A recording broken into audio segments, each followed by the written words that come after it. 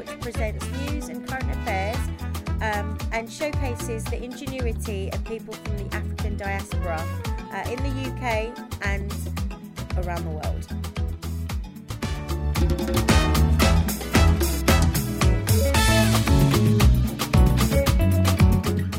Hi, so today we're talking about a subject that's really, really important to me.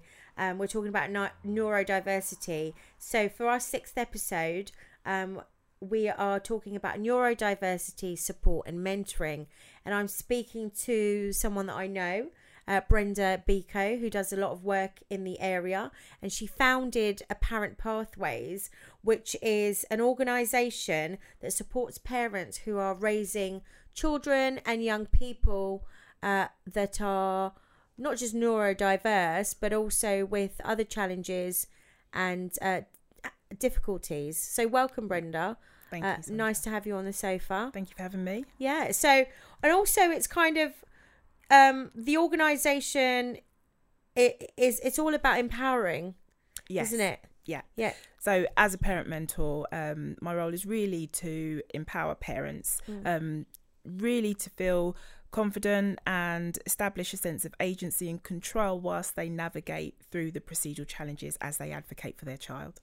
Wonderful, because I could just see you get a diagnosis and it must be like a minefield. There's so many different things and you don't quite know, and it's completely new to you because parents are doing it for the first times in many cases, aren't they? Yeah. It's a new experience. It's something that you find yourself in, and just navigating the day-to-day processes and the experiences. It's not a straight line for many. For some it can be, but for others, there's a lot of challenges and setbacks and obstacles in trying to ensure that your child, if they have a condition, whether that's autism, ADHD, that impacts their education, trying to actually find support and services to allow them to feel supported whilst they engage in their education can be not as straightforward as some people may think. Yeah.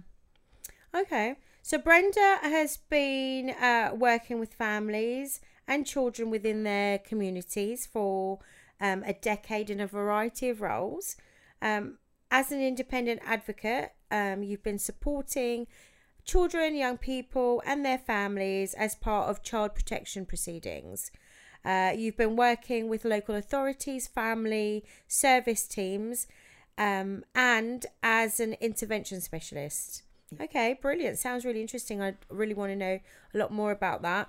And also you're a psychology postgraduate, and you've got a lot of awarding ontological experience as a fellow parent. And also that allows, your professional background and your education and being a fellow parent, just I think gives you a bit of an edge, doesn't it? Because a lot of people that I've dealt with haven't had first-hand experience in many cases. Definitely. I mean, you've described it really well. So as a parent, it's definitely that lived experience of actually something that's really close to your heart, guiding your child through that process. And then as a professional, coming from that perspective, and then obviously engaging with the systems and processes. So, it comes from looking through all those perspectives, and then also like implementing my academic background. So it's a perfect opportunity really to bring them all together to sort of look at what the current situation is and provide tools to be able to support other parents to move through them. Brilliant, thank you. Okay, brilliant. That's such a wonderful introduction. So I really look forward to really getting into kind of navigating, getting into labelling, and talking more about the service that you provide as the episode goes on. So, and also doing our icebreaker when we come back.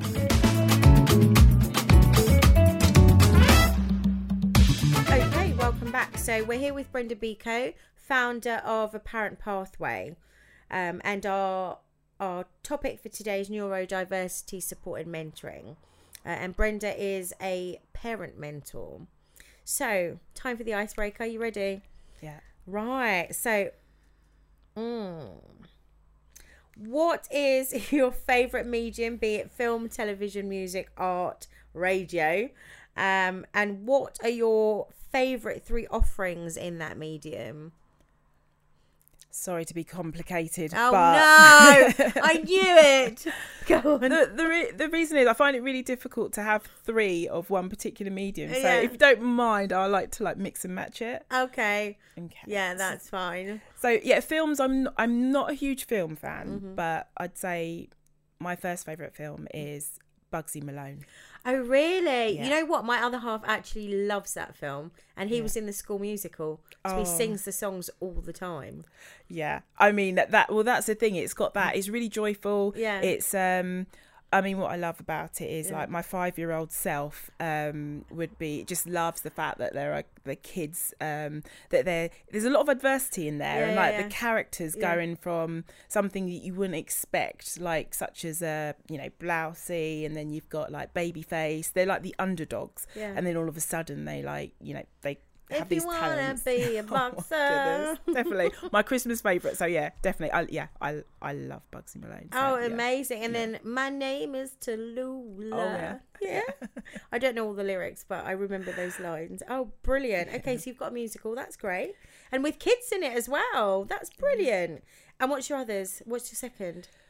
So the second one, I thought maybe TV documentaries. Okay. So second one I would say is I find it difficult pronouncing his name, but David Olusoga, is it? Is it Olusoga? Something yes. like that, yeah. A House Through Historian, Time. yeah. I love that documentary on Which the one? BBC. Say that It's again. A House Through Time.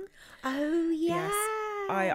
I think there's only about 4 seasons, but when that comes on, it's like Christmas. I love the whole the house stays the same, and then people through the times, the different people that live there, and they don't know each other, and they all have different backgrounds, but yet the house stays the same. So I love that. Oh, that's brilliant. I actually haven't seen that. I've seen a lot of his documentaries, and I've got a couple of titles by him, books, but I haven't seen that. So that's something that I've got to check out. I'll add that to my list. My list is ever growing, but this sounds very interesting, because I've seen the one where it's not the one where they recreate a household in the past. Oh yeah. Oh, I like that as well. Do you like that as well? Because I've seen that one. Yeah. And when you first said it, I thought, oh, is it that one? And then it was obvious that it wasn't, and it was that it was actual real people. Is it? Yeah, so it's going through like the historical census of the house. So the house stays the same. So there's ones where the house, you go through the Blitz, and it goes through several wars, and then you've got people from the different eras, what their roles were, and it's just so interesting. And then it brings it to the present day, and then it just so much to think about in terms of how, that's a really interesting one. It's quite different from some of the other stuff that we've had in the past. That's interesting. Oh wow. I'll check that out. And what's your third? The third, I do like Who Do You Think You Are? I love that show. Yeah, oh my God, don't leave me hanging. I love that show. I love it. I love that show. Oh yeah, no, definitely. I just think it's amazing, and like even to have the opportunity to do that, and the whole fact that you don't know, what it can be, and then you've got your assumptions of of what your ancestors actually were like, or what they did. Yeah. Oh, brilliant! I watched the one that was on the other night, and with Ed Balls. Did you watch that one? No, I saw the female presenter that went back to Jamaica. I can't, but then mind you, I did watch it on iPlayer, so it's probably not been yeah. Oh, I'm trying to. Is she the football pundit lady? I can't remember her name. I'm so sorry. Alex something, but I think so. She's really good. Yeah. Oh yeah, because I read about that, because she was connected to slave owners. I think was it that one? Yes, definitely. And she had like a, then the other side had a Jewish background from the West End, it's just so. I've started watching that one actually. I'm going to go back to it, but no, that's interesting. It's interesting that you had. Did you have 2 factual? Yeah, 2 ones? documentaries. 2 documentaries. I actually love documentaries as well, and I like kind of being part of creating something like that and also watching. And then remind me of your first one again. Bugsy Malone. Yeah. Oh, Bugsy Malone, yes. Yeah. I mean, everyone needs a bit of Bugsy Malone, especially at Christmas. Yeah. Brilliant, topical, love it. Okay, so we're going to go to our break, and then when we come back, we're going to talk about neurodiverse versus SEND, so special educational needs and disabilities. Yeah. Brilliant. Okay, so we can get back.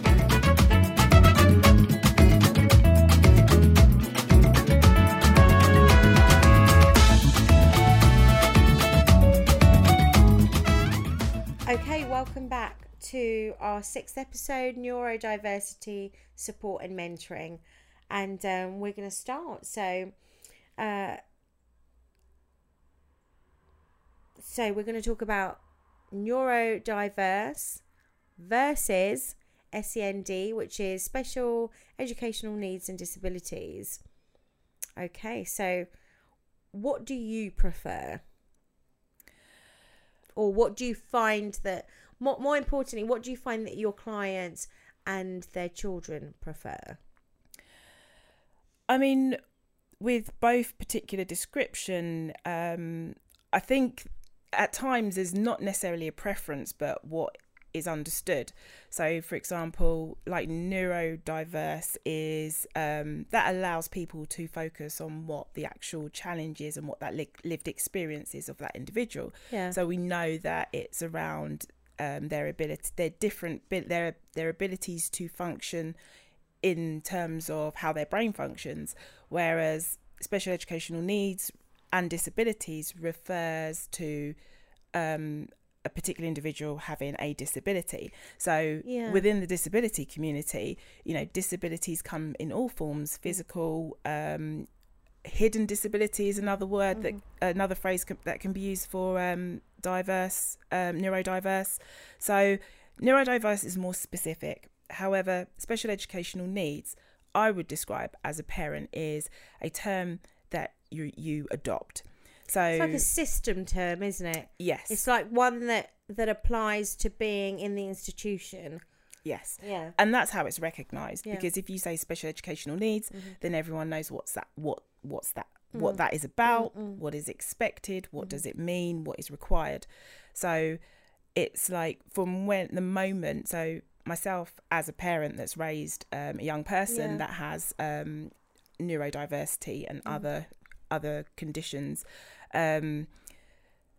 when those conditions are identified, it's like you fall into a system, and then from there you get those terms and you're known as specifically perhaps someone under special educational needs register or someone that is on the path to having a educational healthcare plan.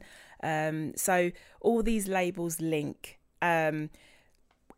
In a parent pathway, I tend to say individual needs and differences, because each person is unique. Yeah, so, and I feel that, you know, neurodiverse, and obviously there's lots of different disabilities that aren't neurodiverse, don't come under that kind of term or description. But I think that definitely neurodiverse is a step closer to individual, understanding the individual.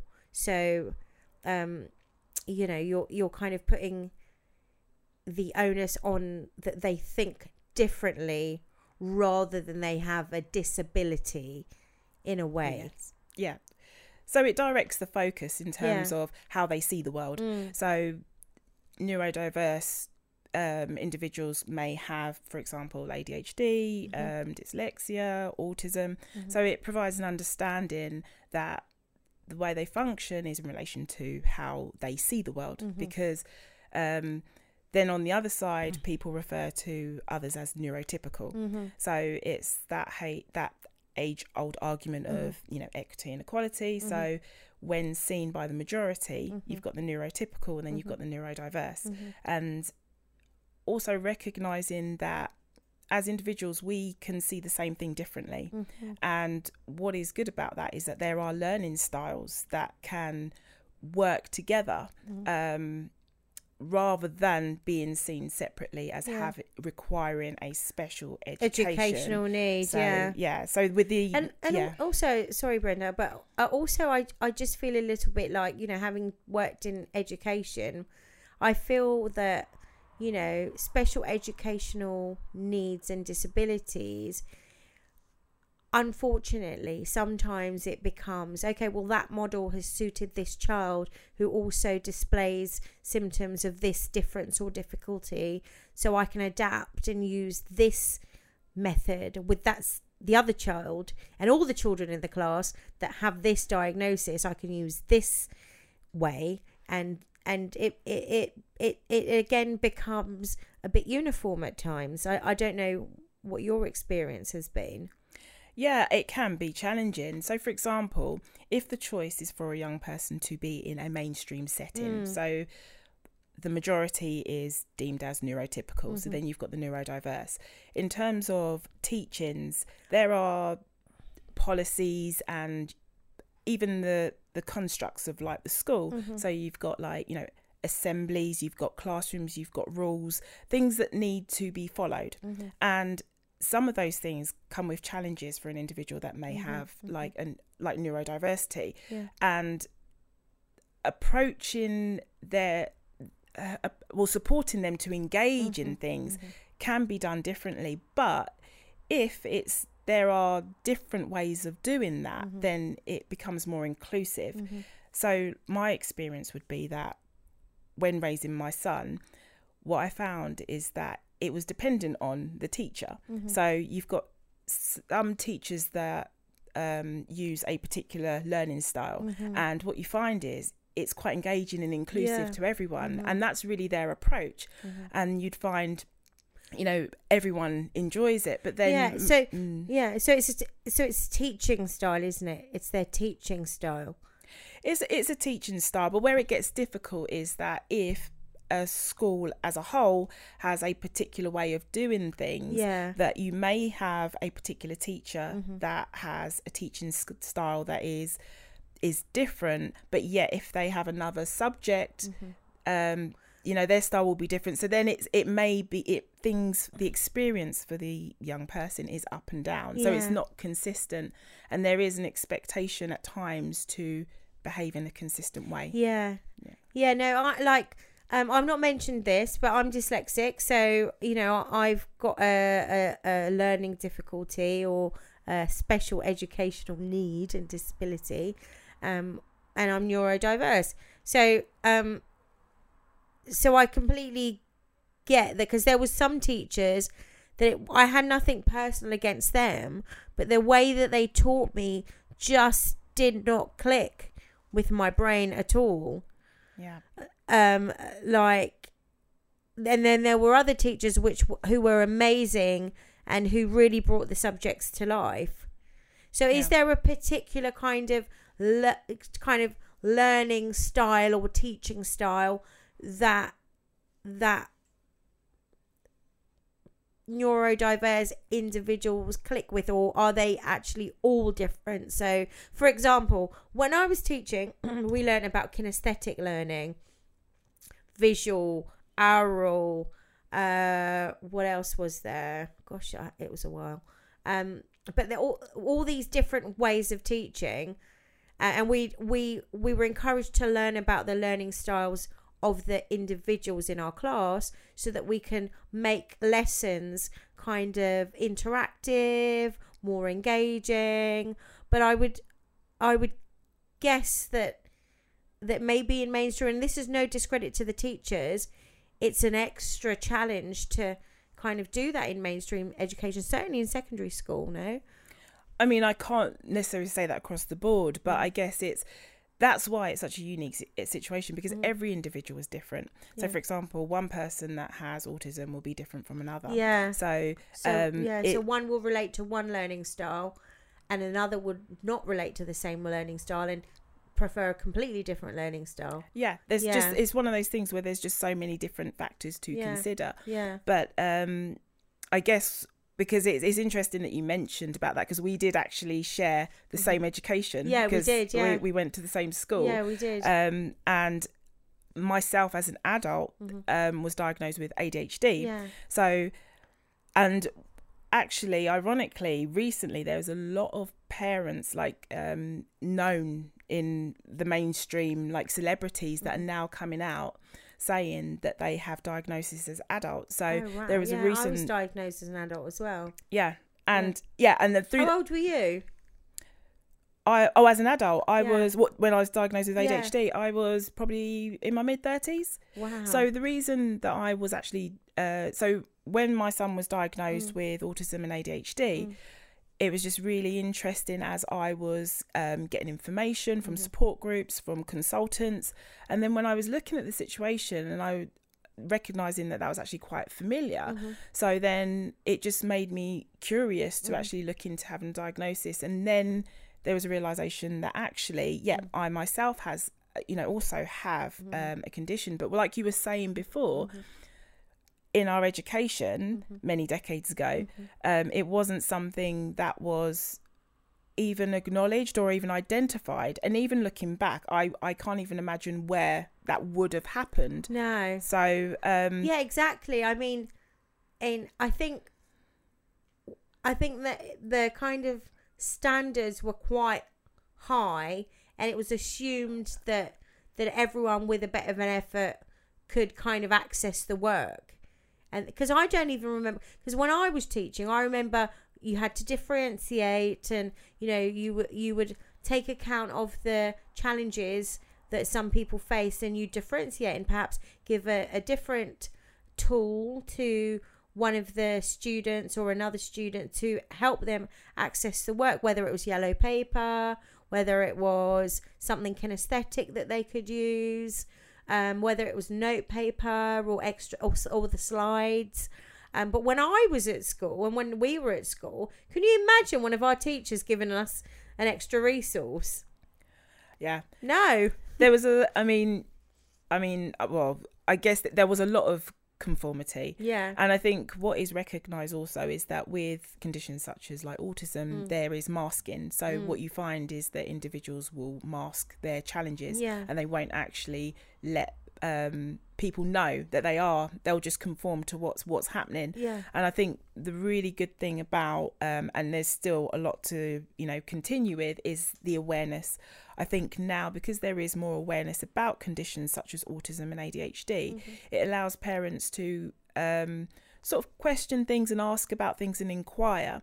And there isn't a stigma or anything like that, because obviously before my son was diagnosed, like I was actually quite shocked when I thought about it that I don't actually know much about it other than what was perceived in mainstream media. So, for example, from my understanding of ADHD, the discussions were just basically about people that have ADHD, their destiny is this, and I think there's the assumption that people with ADHD are extremely badly behaved.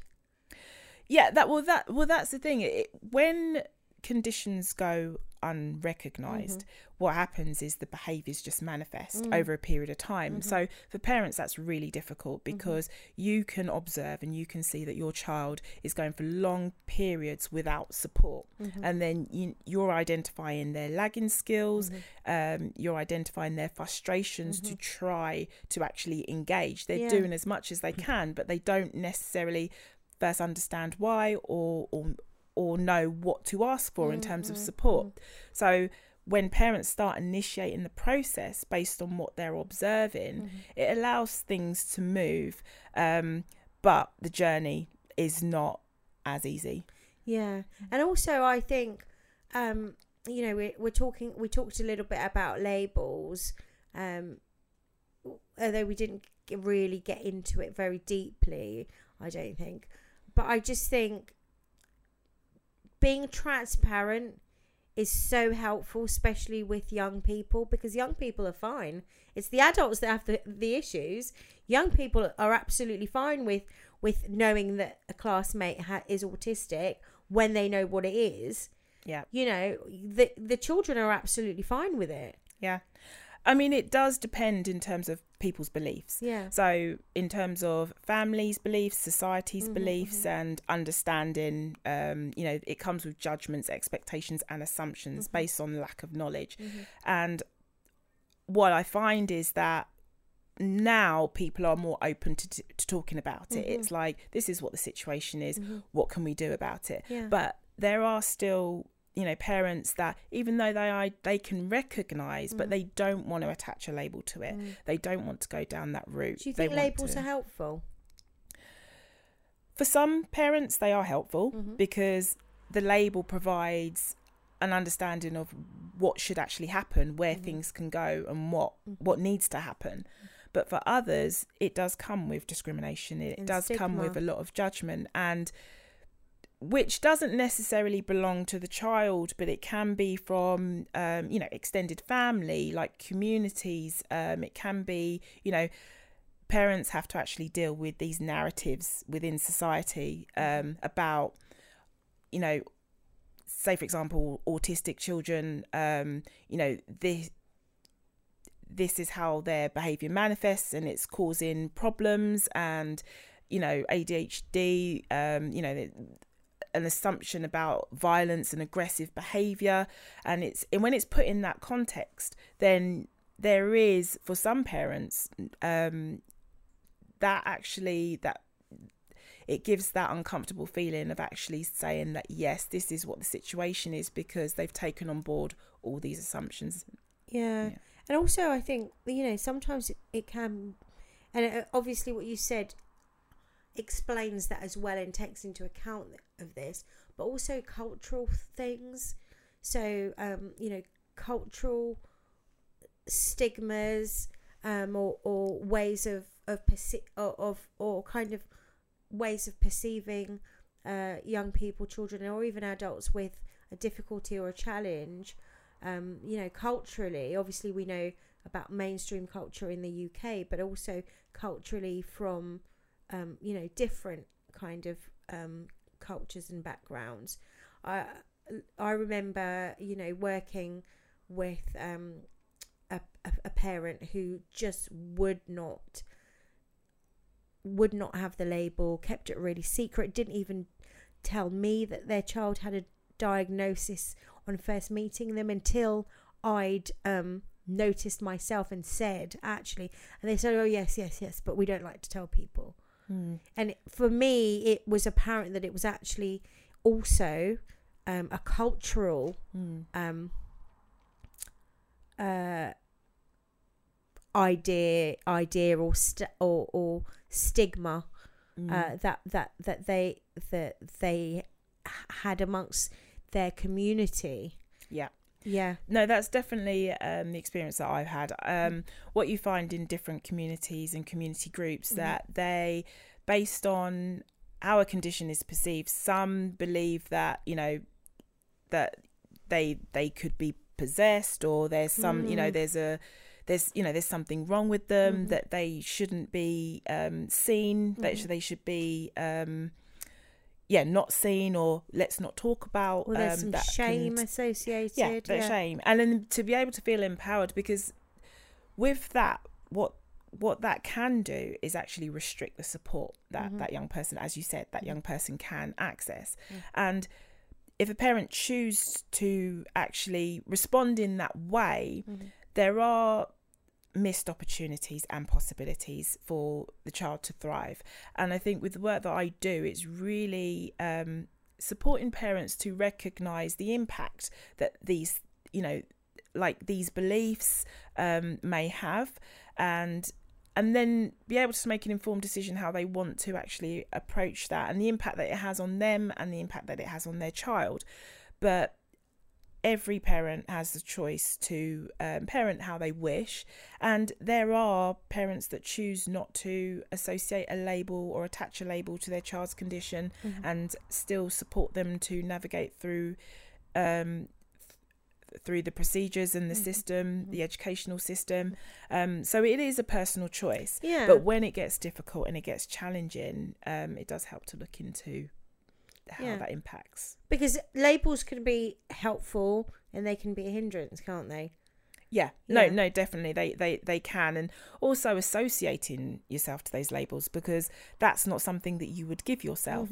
So, I mean, even the language used, like from when my son was diagnosed like 12 years ago, the terms that we used then are no longer used now.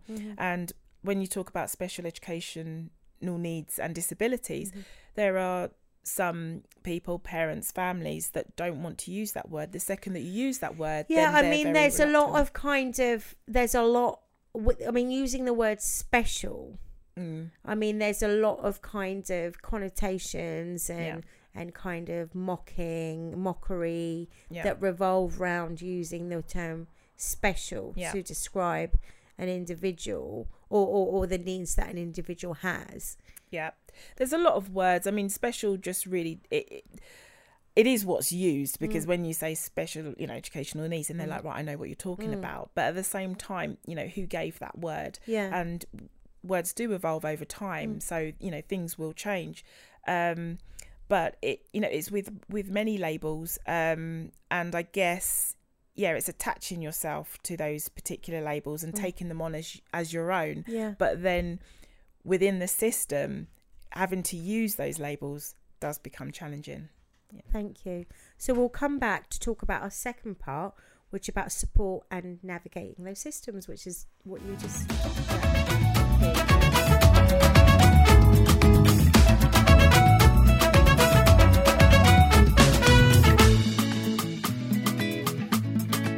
Okay, so we're back with Brenda Biko, founder of A Parent Pathway, and we're talking about neurodiversity, support and mentoring. So we're on our second section and we are talking about support and navigation. So support and navigation, that makes me think of policy, makes me think of money. Yeah. So how much money have they got? No, I'm only joking. Tell me. So what kind of problems have you experienced, in your professional role around, support and navigating the policy that's in place? I mean, it's no secret with most things within, like, say, healthcare and things like that. It's all around the budgets, and that's what the challenge is. So there are statistics that show that the diagnosis of young people with conditions is increasing, and in terms of the provisions, the support, access to schools, there's a lot of lack around that. So with the increase of numbers, what's happening, and the backlog, I would imagine, the backlog of diagnoses and people waiting, because I'm just thinking, you see an educational psychologist, and over the last year, 2 years now, we've been dealing with this pandemic, so I would imagine that there's quite the backlog. Yeah, there always has been. There's always been long waiting lists. Like, the first hurdle is not necessarily just having a diagnosis, and even getting a diagnosis that, like my son, it took many attempts, because there are so many things. Like, as a parent, you alone cannot state that, even if you go to your GP, that, that you believe this will be the case, and then provisions are provided to you. So it really does require input coming from the local authority, from teachers, to then even move to that part. And then after that, then it's ensuring that the right school is available and whether they have those provisions in place. So a lot of children require a legal document, such as an educational healthcare plan, and that really allows their condition to be monitored as they engage in their education, and it allows them to access schools, resources, teaching assistance, so that they're able to build on their abilities and strengthen their weaknesses. But for many, they don't actually get to that point, and that's where it's known for parents to fight, to have to spend thousands at tribunal to even have their child's situation acknowledged, and to even like, for example, my son, he has the diagnosis, he has the education plan, but even still, making sure that the service and access to the support is consistent and available is also a challenge. So within the UK, there's a postcode lottery, depending on where you live, you know, what is available. You can live in one borough and they won't have those facilities available. And you can live in another county or borough, have a completely different experience. So there's no consistency across the board. And what happens is that teachers and schools are using creative ways to really compensate really for the lack of funding. And that's where the frustration for parents and the young person comes from. But when I was thinking about before the show as well, is also, you know, the choice between, and in some cases obviously it's not a choice, between mainstream and you know, specific schools that kind of have more resources perhaps to support children or learners with neuro differences and challenges and disabilities. I mean, that must be part of the navigation as well, right? Yeah, so independent and specialist schools require funding. So, you know, funding can be from like 45,000 a year. So that comes from the local authority. And before it even gets to that stage, it has to be assessed. So for parents, they have to actually justify, ensure that things are recognised. And there is a bit of a fight and a lot of assessments that need to have to go through before it even gets to that stage. And then once, and even that's not even guaranteed itself. And these independent schools, there's not many of them available. But what happens is if a parent and a child chooses to stay within the mainstream school, then support to accommodate their challenges can be put in place, and that also requires funding too. Yeah. So, and who is kind of representing the parent? Who's fighting the parent's corner? Who's reading the documentation and filling the forms with them? Because I would imagine, you know, I have difficulty enough filling in, you know, your standard forms that I have to complete for, you know, just household things. Do you know what I mean? I'm just trying to think of you know, the actual forms that you have to fill and the paperwork that you have to do and manage, and you know, when you have a child. No, you're definitely right. I mean, the paperwork is like immense in terms of like applying, and then you've got to know dates, and there's time scales, so things don't happen immediately. You know, you can have 20 weeks, and even before that you need to get authorization. You have meetings, like constant meetings and reviews, just to even talk about the situation.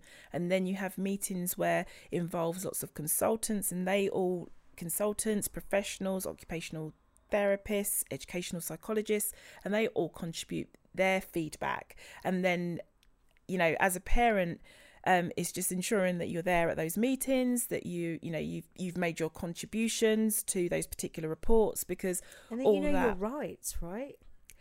Well, that's the thing, because parents can fall into two categories. They can either be the one that shouts the loudest and like, no, you will do this, and I'm gonna, you know, really, you know, go at it at full force, or you've got the ones that may be avoidant. The ones will be like, you know, I don't want to make, you know, noise, you know, they told me that this will happen, I'll just wait and see. And, you know, in some cases there is disappointment, because it does require like being involved in ensuring and connecting and guiding the process. And the parents' role is really beneficial, because they are the consistent person within the whole process through the duration of the child's experience, because teachers will come and go, schools will change, professionals will leave. So parents being, you know, that really important role is important. But like you say, it is a job that is burdensome. It's not something that you're willing to ignore, but it's not something that, you know, you really want to get on and do, but you'll do it because that's your child and that is what is required. And, you know, if you don't know what the consequences are, then the system decides what happens for your child, and that's where you get difficulties such as exclusions. And disempowered. Yeah, completely disempowered, because then you feel that you've lost control, because before you know it, you know, your child hasn't been receiving the support, their challenges manifest, their behaviours, you know, increase, and, you know, the support starts to not be consistent, and then that's where exclusions happen, and there's more of a chance of it going down that route when it's not supported, and things are not on top of it. So yeah. Brilliant. Okay, so this leads us perfectly onto the next thing we're going to talk about, doesn't it? Really, because we've talked about the difficulties, I think, of navigating the kind of endless paperwork, the meetings, the kind of being a driving force for things remaining consistent. And I think we also therefore need to talk about what you've been doing in your professional life around supporting parents with this kind of minefield. So when we come back, we'll be talking about mentoring specifically.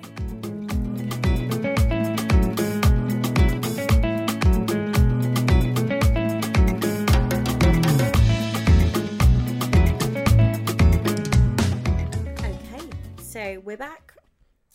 We've talked about neurodiversity. We've talked about special educational needs and disabilities and labelling. We've talked about the paperwork and navigating that. And now we're going to talk about what you do specifically, and how so did you have someone like you when you were going through it with your son? No, I mean, for most parents, they probably had friends to talk to. Myself, it was, other parents, just having someone on the phone to vent. And, self-care is really important for parents, because what you experience, the emotional fatigue, is a lot. It does take a toll.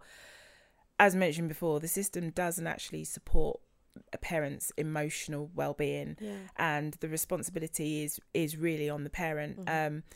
So the service that I support parents with, it does provide that safe space to be able to come together and sort of discuss what it is that they are experiencing, and be able to gain some clarity of how to approach that. And through that, what parents find useful is that when they walk away, is knowing that from having that support, they're able to approach things in a way that they don't betray themselves.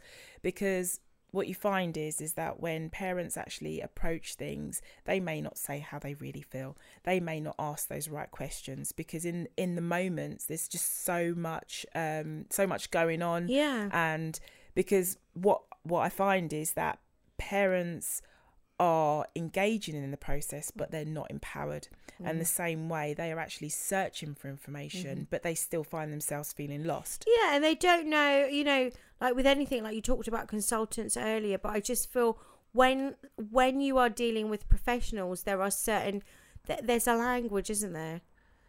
Yeah. There are key terms. There's a language that they will see and recognise that will spark action or not. And if a parent is sitting there engaging but struggling for words or what to say, or knowing how to give them the extra push, no, definitely, no, because you go to the GP, you only get like 5 minutes. 5 minutes to explain everything that you're experiencing, and then you speak to a consultant that obviously comes with like abundance of information, and then you're sitting in those meetings and you've got other things on your mind, and then you're trying to think, what information do I take in, what don't I take in, what do I need to then communicate, to then go off and mention that to add feedback to the process. So that's where, it helps to have clarity. It's like what's what and where, because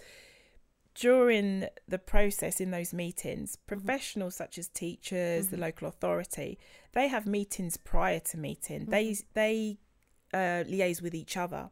They've done it before with other parents. No child is the same, and sometimes there is an assumption that I worked with Johnny and he had the same conditions, so the same thing needs to apply for you. So they're able to take that information and then bring it to a repertoire. Yes, whereas parents, they're just going in blind. they're going with the knowledge, because I think nowadays there is a good support network, and it is important because when, for example, as you know, we went to school together, you know, if you told me, you know, what is autism, what happens, wouldn't know. So the second that you have that information, you're like, oh, what does it mean? Luckily there's things like, you know, the internet, and you can look up that information, but it does help. And it can be, I would imagine, kind of relying solely on the internet. It's a bit like information overload, and also it's tricky because, you know, you're trying to work out what's a valid source, what should you know, what is my go-to source, what is useful, what is less useful, and there's that whole kind of deciding what to read and what to take in, as well. And excuse me. And I would imagine that's quite a challenge, because you know, that you get, it's overwhelming, isn't it?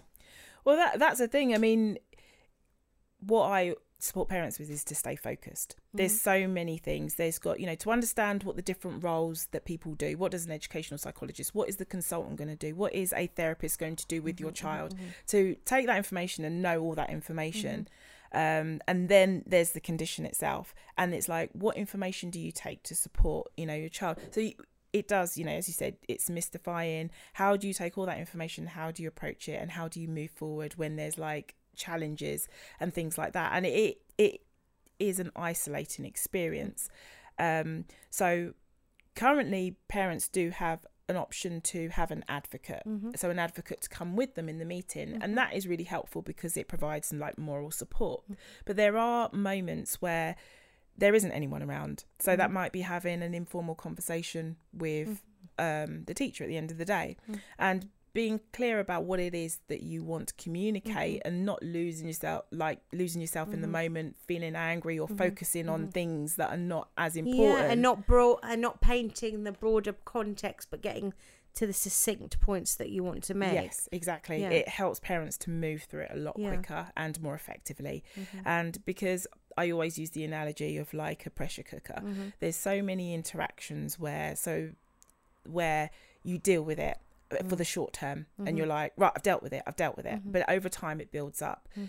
When you're dealing with you know, someone that's got a lifelong condition, it's not just for a moment in time. So the long game, so you have to build that emotional endurance over a period of time. So constantly, you know, fighting and saying is just such a really heavy energy place to be, that doesn't necessarily it's got its place in some parts, and it's understandable. I've had to do that myself, and like you say, emotionally exhausting. Yes, exactly. And at the end of the day, you know, the parent is needed, so to be able to navigate through that for the long term is what the support that I provide parents with, so that they can actually go out there and respond in real time with the right information needed. Brilliant. And so what has your feedback been like from parents? I mean, many parents, it's just the weight of their shoulder. It's just having that clarity of like, okay, now I see the direction that I need to go. You know, I'm not going to deviate from what I want my child to experience or how I wish to parent. And it does, you know, relieve some tension in that moment in time, and also build on their confidence, because for many parents it's like not knowing what to ask or what to say, and even being able to have that space to even discuss it with someone that's been through it and understands it, just allows them to feel that, you know what, they're not alone. And and also the main thing is really to allow parents to bring the joy back into parenting, because a lot of proportion of that emotional worry is, I mean, let's face it, it's got nothing to do with the parent or the child. It's other factors such as budgets, the systems and resources, lack of resources, eligibility criteria. So it's like, and are you finding that you're connecting with them a lot, because they might say, oh, this happened today with you know, Scarlett, or whatever the individual's name is, you know, this happened today, and are you finding that, you know, you're having those, oh yeah, that's happened to me so many times moments kind of thing? Yes, I get it completely, kind of, because you know, we said earlier that you bring your kind of your experience of personally having been a parent with a child that is neurodiverse and has kind of different challenges. So are you finding that sometimes you're able, would you say your experience allows you to connect with the parents because you have been in their shoes and can relate and also have experienced some of the things that they tell you they're experiencing? Yeah, no, definitely. I mean, no experience is the same, but however, the feelings are similar.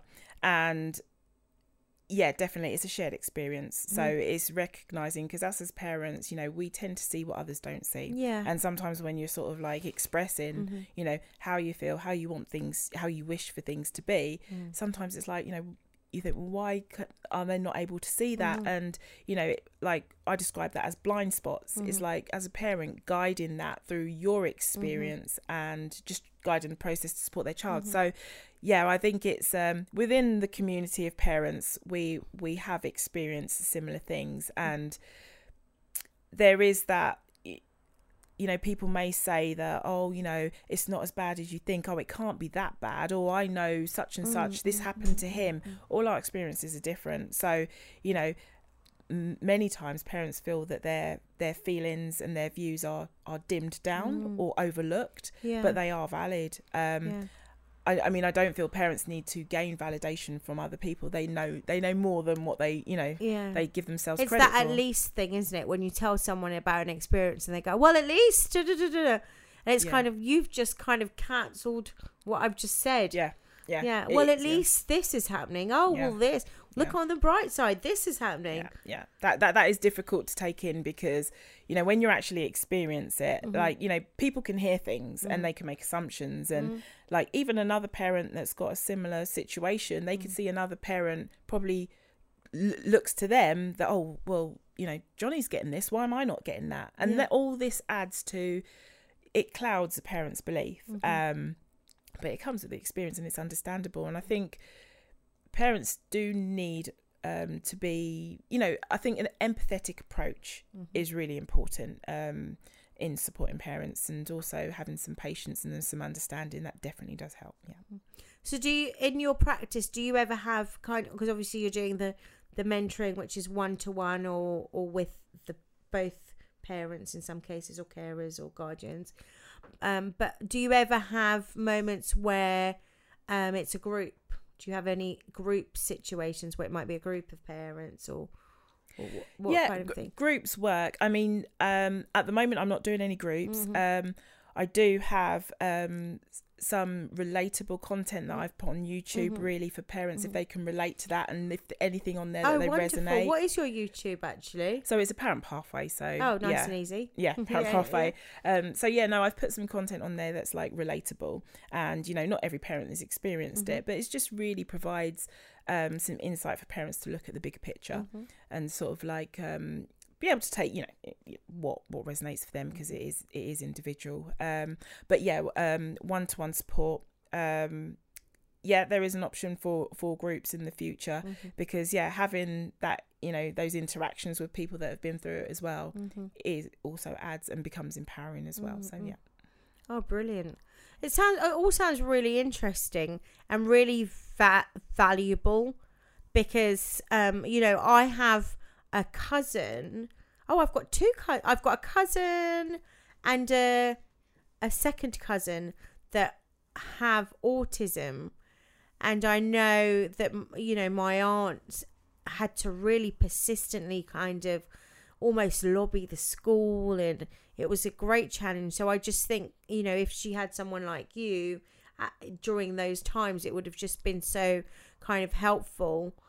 To not just know that someone else has been through it, but also someone who's gone through it has the wealth of information and the professional knowledge as well, and for signposting purposes, for building her own confidence, for empowering her, like you say. I think that would have been invaluable. So another thing I wanted to just talk about slightly, I remembered it whilst you were talking, was about, it's totally slipped my mind. I'm going to come back to it shortly, but you've got a YouTube channel, you've got an Instagram. Your Instagram is the name of your your organisation, which is a Okay. Parent Pathway. So I've been having a look at some of your Instagram content as well. So that's, I think, for anyone who is interested, that's a great place to start, and then leading on to your other resources. Yeah. And getting in contact with the organisation as well. Oh gosh, it was. This is it. It was about rites of passage, and because you were talking about parents and how they see their children's lives, and I always think, obviously, I'm not a parent myself, but I've got lots of kids who I look after and teach, and young people as well who I look after. But I always think, you just believe that your children have these rites of passage that you've been through yourself, that they will go through themselves. And for some parents, those things can be different. Those experiences or those rites of passage can be different, or they may need to do something a little bit different to facilitate those things. So, so how is that? Does that kind of thing come up? I mean, as you're talking, what I think about is that there is an expectation that if you have special educational needs label, your pathway is seen that you go in a certain direction. Yeah. So, like, my personal experience was that when we were looking at like colleges and open days, we would have conversations and they would engage with us and they'd talk about the course. But the second that you mentioned that actually, my son's on, special educational needs, then it would be like, and then there's an expectation that perhaps, try this or try that. That firstly isn't his choice. And also that's not, in terms of his ambitions, that is not that's not necessarily a direction that he would like to go on. So there is a lot of assumptions and expectations that their particular pathway is to go down this particular direction because they have this label or this particular condition or they're on this particular register. And as a parent, being empowered to actually take on some judgments if you do choose something that is not preferable or expected can be quite difficult. So that is really something, a situation where you can stay empowered to make sure that happens. And for example, mentioning there are many young people that have conditions where the way they function doesn't necessarily suit a particular policy within the school. So, they have a condition, but that's where the grey area of it doesn't abide with their behaviour policy, which leads them down the route of a possible exclusion. And for many young people, they may spend some time away from school because they're waiting for the right school to appear, or they're waiting with those waiting lists that you mentioned before, which gives them a lot of time out of school. And this impacts their employment, what it looks like for them going forward, their self-esteem, what are their prospects because of this, which has got nothing to do with them but the system. And unfortunately, for some it may hinder their progress, but that's where the parents can come in and ensure that, well, actually, yes, this may be the case, but I would like to look into this, or I would like to guide the process in a way that this happens and my child gets to experience this instead. So yeah. Brilliant. It's been amazing talking to you, actually. I feel like I've learned so much, and I think there's so much more to kind of engage with and learn. And I would recommend, people kind of looking at your resources, but also reaching out. So if somebody he felt that your service would be helpful for them, how would they make contact or reach out to you? Would it be through your website or visit my website and send me an email. What's your and then website? We can so it is a parentpathway.com. Just get in contact with me and we can have a discovery call and we can look at what the current situation, and if it's something that I can support you with, I'll be happy to. Wonderful. Okay, that's the close of our show. Thank you so much, Brenda. It's been an absolute pleasure. And I feel, like I've gained so much myself from having this conversation with you. And I'm sure our listeners and viewers would have done the same. So again, thank you so much. And so it's www.apparentpathway.com. Brilliant. Okay, thank you for listening, everybody. So this has been Planet Diaspora, 6th episode, neurodiversity, support and mentoring. I've been your host, Sandra Volset, and we've been talking to the lovely Brenda Biko in this episode. Okay, thank you everybody for listening to the 6th episode of Planet Diaspora, which has been about neurodiversity, support and mentoring, with our lovely guest Brenda Biko from Apparent Pathway. Please do subscribe, share and comment, and also be aware that we are available on iTunes, Spotify, Anchor, Google Play, and you can watch the episode on YouTube. Thank you so much. We've also got an Instagram, which is planet.diaspora, and our Facebook is Planet Diaspora as well. So do reach out, do follow us and share, and enjoy your holiday, and happy Christmas to those who celebrate.